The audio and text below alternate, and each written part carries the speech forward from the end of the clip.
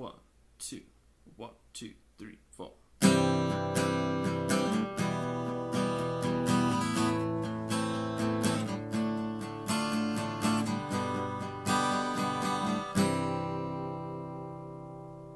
everyone. This is McDaniel from San Luis Valley Great Outdoors for episode number 7 of our GoCast. Today we have Ron Garcia. Yeah, I'm Ron Garcia. I work for the U.S. Fish and Wildlife Service as the Refuge Manager on the Baca National Wildlife Refuge. Awesome. Thank you, Ron. Patrick? This is Patrick Ortiz. I'm the Community Engagement Coordinator for SLV Go. And I'm Tiara Garania, and I'm the Development Coordinator and AmeriCorps Vista for SLV Go. Great. We're excited that you're able to join us today, Ron. So are you from the San Luis Valley? I am a Valley native. I grew up on the Conejos River west of Antonito. Oh, no way. Is that like Fox Creek area or? Mogote. Mogote. Okay. Yeah. Awesome. Tell us about growing up on the Mogote then. Oh man, you know what? My parents had a place right on the Conejos River, a small place, and that was our playground. The Conejos River, I've got 2 brothers, that was our playground. And it wasn't until I left for college and made friends from outside of the area that I realized that not every kid had a river as their backyard. That made me feel really fortunate. Yeah, I can't. And the Conejos is such a beautiful river too. Yeah, no, it was a wonderful childhood. We were right at the mouth of the canyon there in Mogote, and so we had access to BLM forest lands nearby, and man, we took advantage of it. That's awesome. So you grew up hunting and fishing then? We did. My dad worked in the mines, but he enjoyed his time at home with us and had us in the mountains all the time, and so. No, really, I thought every kid had that until I left the place. So were you in high school in Antonito? I did. Went to high school and to all the grades in Antonito. Oh, that's awesome. Very cool. So when we think about like growing up outside and growing up here in the San Luis Valley, did you have any like real highlight moments for you in the outdoors that maybe affected your choice of work today and maybe even your outlook?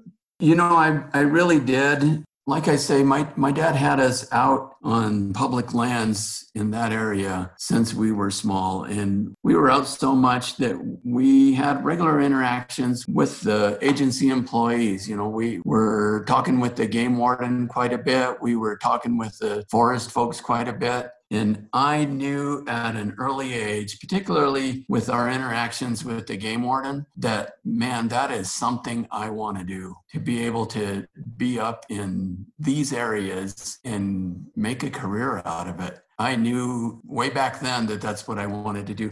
And when I was in high school, I think it was in the 9th grade, I had a biology teacher who spent his summers working as a YACC for the Forest Service on a trail crew. And every Friday, he would put on slideshows for us of his summer work. And that was a real big turning point for me. That's when I really realized that I wanted to have some sort of a career in natural resources. And that was the line I took since then. So you said you went off to college. Where did you go to school at? I went here to Adams State. At the time, I don't know if you know Hobie Dixon, but Hobie Dixon had a really good, he's a botanist, but an ecology-based curriculum that I really enjoyed and toyed with going to Colorado State because they've got good natural resource program there too. But Hobie Dixon sold me here in the Valley and I went to Adams State. No, I do know Hobie pretty well. He was my neighbor for a number of years. And one of the Valley personalities that came in and introduced himself to me when I first got to the San Luis Valley, he was still big into rafting at the time and would rent equipment from us at adventure programs. Yeah, Hobie's been a big influence of mine. Yeah, super good guy. We also did some work kind of just off of where he lives there on, San Juan, right? Just in what we called the wilderness area there in Alamosa behind his house. So right. Yeah, kind of just trying to maintain some of the trails that were there anyway. But good people, for sure. Yeah, no, I like Hobie. So when we think about your dad and your mom, you said your dad worked in the mines. Was that like the Red Rock mines down south, or were there other mining operations going on in that area? So it's the perlite mines that are near the Red Rock mines. Okay. So, that Noawa area there, he spent a career working in those mines as a welder and mechanic. Cool. And your mom? And my mom was retired spent her career as a school teacher in Antonito. Oh, okay. Very cool. So you have really deep roots in Antonito then. Really do. I mean, tied to some of the early Conejos County families. So you're a multi-generational Valley native. Yeah, absolutely. Some of the very first settlers of the valley were my ancestors. That's awesome. I've always wanted to spend more time in the Conejos Canyon. I've, of course, been up to the Forest Service sites and been into the wilderness there up by, is it Duck Lakes? And up on the divide, kind of Neff Mountain and the Neff Mountain Yurt. But I always felt like there was way more to see and explore, like just out in Bogotá there. Yeah, it's one of those areas. It's kind of like the sand dunes in some ways. Like you definitely got to make a trip to get there. Yeah, right. One of my favorite hikes actually is up to Red Lake, which is, just there west of Mogote and past the turnoff to Platoro. And getting up to that area of the South San Juan Wilderness, you get to see all the way to Creed, really. Plus, really, the whole valley and the Sangres. And yeah, that's just one of my greatest views. Like you come out of the forest and then all of a sudden you're on tundra and you just have this panoramic view. So that's some of my favorite country here, really, in Colorado, if not the whole nation. And it's nice to know that all of that is a lot of wilderness, like the majority of it is wilderness. So that's always nice to know. Exactly. Patrick, that description that you just gave of that getting out of the tree line at Red Lake, that's what I consider home. Yeah. That really is. When we were kids, that's when the Forest Service would bring sheep on, they'd bring them up there first, and then they'd take them all the way back toward Platoro and back. And my dad, at the beginning at this time of the year, whenever the sheep came on every year, right where we grew up, there was a fly fishing shop. And my dad would go this time of year and he'd buy just a cheap Zebco rod reel combo for like $10 or something. And we'd go up there and we'd meet up with the sheep herder, and my dad would give it to him or whoever it was, and then tell him, okay, we're going to check in with you throughout the summer and you're going to tell us where the fishing's good. So that's awesome. And so that was our summer plan is, we'd go hook up with the sheep herder and he'd tell us where he's seen her catching fish. So, he was doing recon for you guys. Exactly. That seems like a pretty good deal. Yeah, I know it was. Yeah. That's awesome. You were just talking about up above Red Lake, and that's definitely one of our questions right now. If you had a favorite place in the valley and you're going to share that with us, what would that be?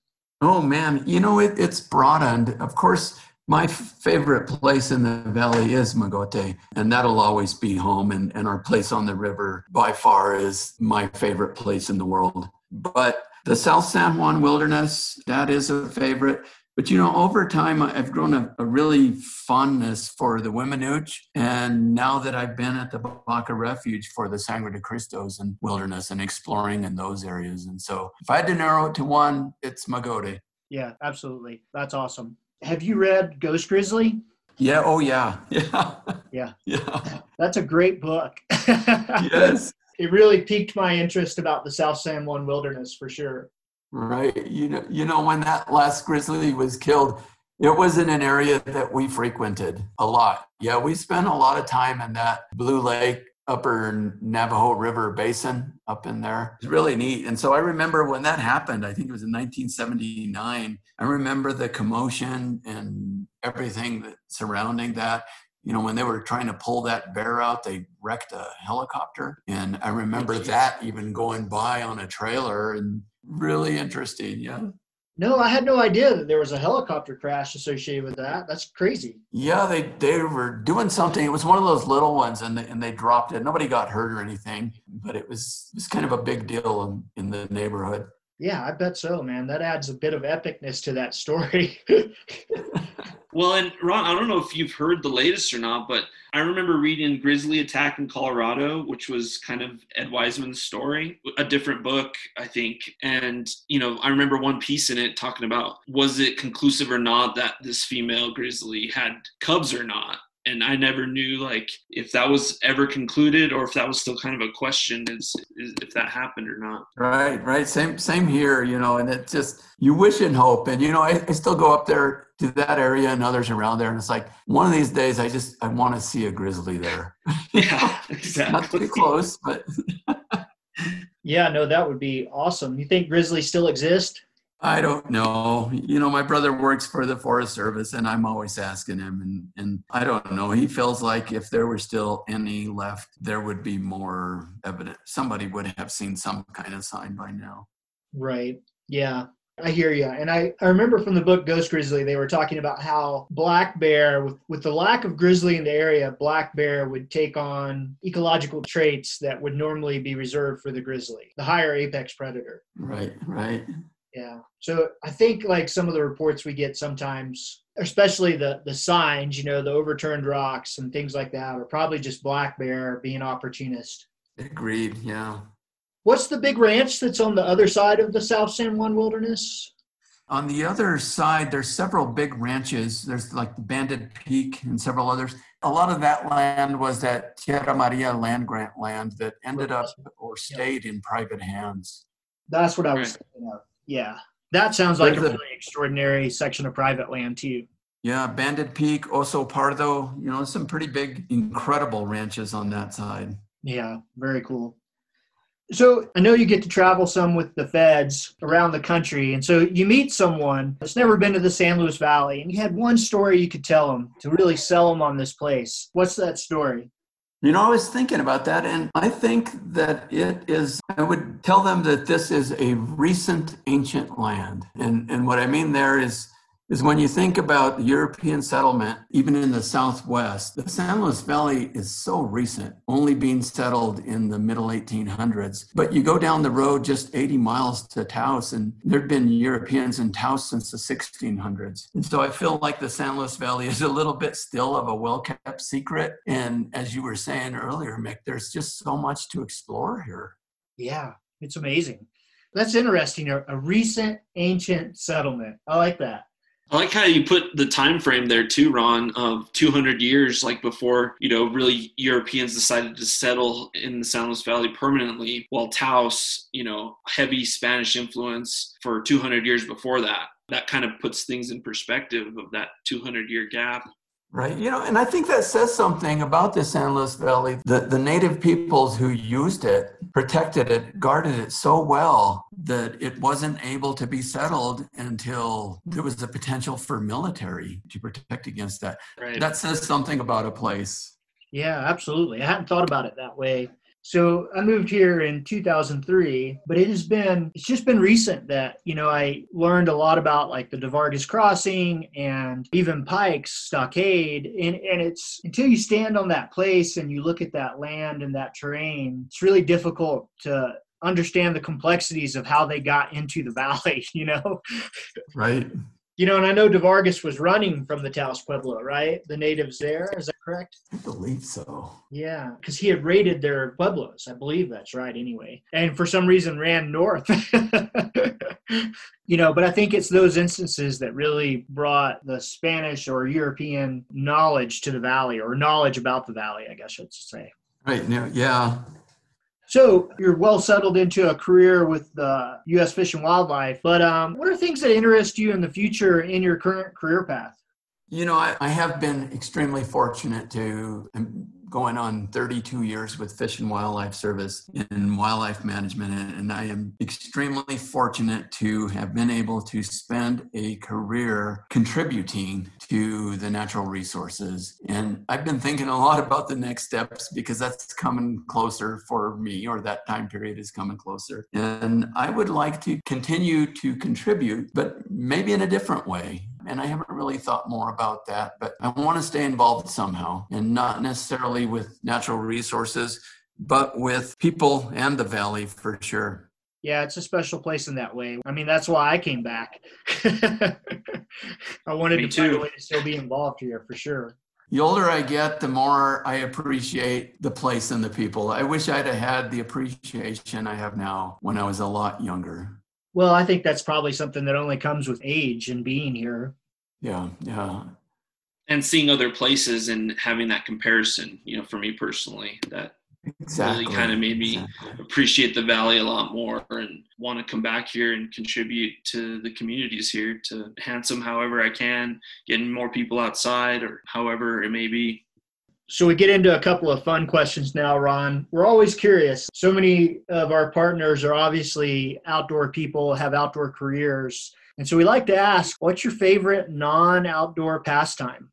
Man, I always feel like I have too many hobbies, but I'm starting to recently learning how to cook for real, so to speak. And so one of the things I like doing now is finding some recipes and building some kind of creation in the kitchen, And Kathy, she's my guinea pig on a lot of this. And so, I always look at her and is it a thumbs up, thumbs down, or what is it? That's awesome. Nice. That's awesome. It's funny. I think in the times of COVID, a lot of people have found cooking again, but I imagine living in the Crestone area, that cooking's got to be a big part of your life. It really is, and now with the COVID thing, I was telling somebody the other day, I've been able to reach pretty deep into a freezer that's got game meat, some of it a little older, but we're making it work. Yeah, that's awesome. At this point, then, what's your favorite meal to cook? Oh, man. I've spent half my adult life trying to make red chili the way my mother made. And she shared the recipe with me, but I am 90% sure that she left out a key ingredient just so that it would never be the same. Oh, man. She had to patent it, in other words. Exactly. She couldn't give me everything. So. People add things sometimes that they don't even think about, and it doesn't make the recipe.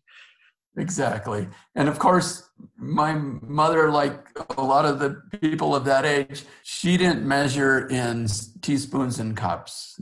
It was all eyeballed. And so that's probably where it was lost. But that's my favorite, is trying to recreate some of the meals that I ate from my grandmother and my mother growing up. And they'll never be there. Yeah, that's awesome, Ron. Hey, I expect an invite for some red chili soon, though. We can do that. So this is our last and final question. And it's a question we ask everybody. But since we're kind of, here living in the mysterious San Luis Valley, and you in particular are living in a more mysterious part than some areas of the valley, have you had any supernatural experiences in the San Luis Valley? Well, I think they're all supernatural. But for a while there, I spent probably 6 years plus living on the Monte Vista Refuge. And there was nothing but darkness between the house that I lived in and Greeny Mountain outside of Monte Vista. And there were always weird things going on around Greeny Mountain. And I'm not sure I'm answering that. Is that what you mean by supernatural? Or that's exactly. Or kind of. But yeah, there were times when there was more lights in the sky than you thought should be there. That's interesting, because I think I've heard that about Greeny Mountain from other people. There was one particular time where one of my brothers lives just outside of Alamosa to the west. And he called me and he said, you need to look out your window. Something's going on up there. And I did. And there was a lot of lights in the sky there. And I went outside with my binoculars, and my neighbor was already standing outside. And this was about 10 o'clock at night. So he was in his robe, as was I, but it was just a bizarre sight to see all those lights in the sky. So were they making noises or anything, or was it just completely silent? That was the thing, is that there was a lot of lights, but there was no noise. And then after a little while, and it was a little while as in minutes, not seconds, the lights disappeared to the west. And then there was a lot of noise. There was a lot of military airplanes basically flying around in wide circles around the area. Yeah, that stuck with me. Still don't know what it was. I just assumed it was some kind of government experiment, but I don't know. It was weird. That is a little creepy. I think I remember maybe even in the Mysterious San Luis Valley book, people talking about an incident about that. So maybe that was the same one. What year was that? Had to be maybe mid 90s, early mid 90s. Wow. I had another thing happen. I was coming over La Vida Pass at like 4 a.m, coming into the valley, and looking off to the south, I saw this. It was kind of in the sky, but it was like a squiggly, almost like a squiggly fireball that was just going down to the earth. And from where I was at, it looked like it was somewhere around San Luis. And it really was. It wasn't a falling or shooting star, because it was circling on its way down. And it was bizarre. I swear that I had just seen a plane fall out of the air. And of course, I went to work that day and nobody believed me. But that evening in the news, that very thing that I saw was in the news, and it was actually a missile over White Sands. But to me, it looked like it was over San Luis. Oh, wow. Huh. Jeez. I guess if you were coming down La Veta Pass, you'd be looking toward White Sands, huh? Right. Further evidence that the earth isn't flat. Exactly. But it was just bizarre. I really thought I had saw a plane fall out of the sky. Wow, that's super cool too. That's one of those things that's like once in a lifetime. Yeah, it really is. To be able to see that, and then randomly at like 4:30 in the morning. Right. Yep. Well, awesome, Ron. Thank you so much for joining us today. We were really excited to have the chance to interview you and talk through some of this. Both those experiences go down as unique for sure.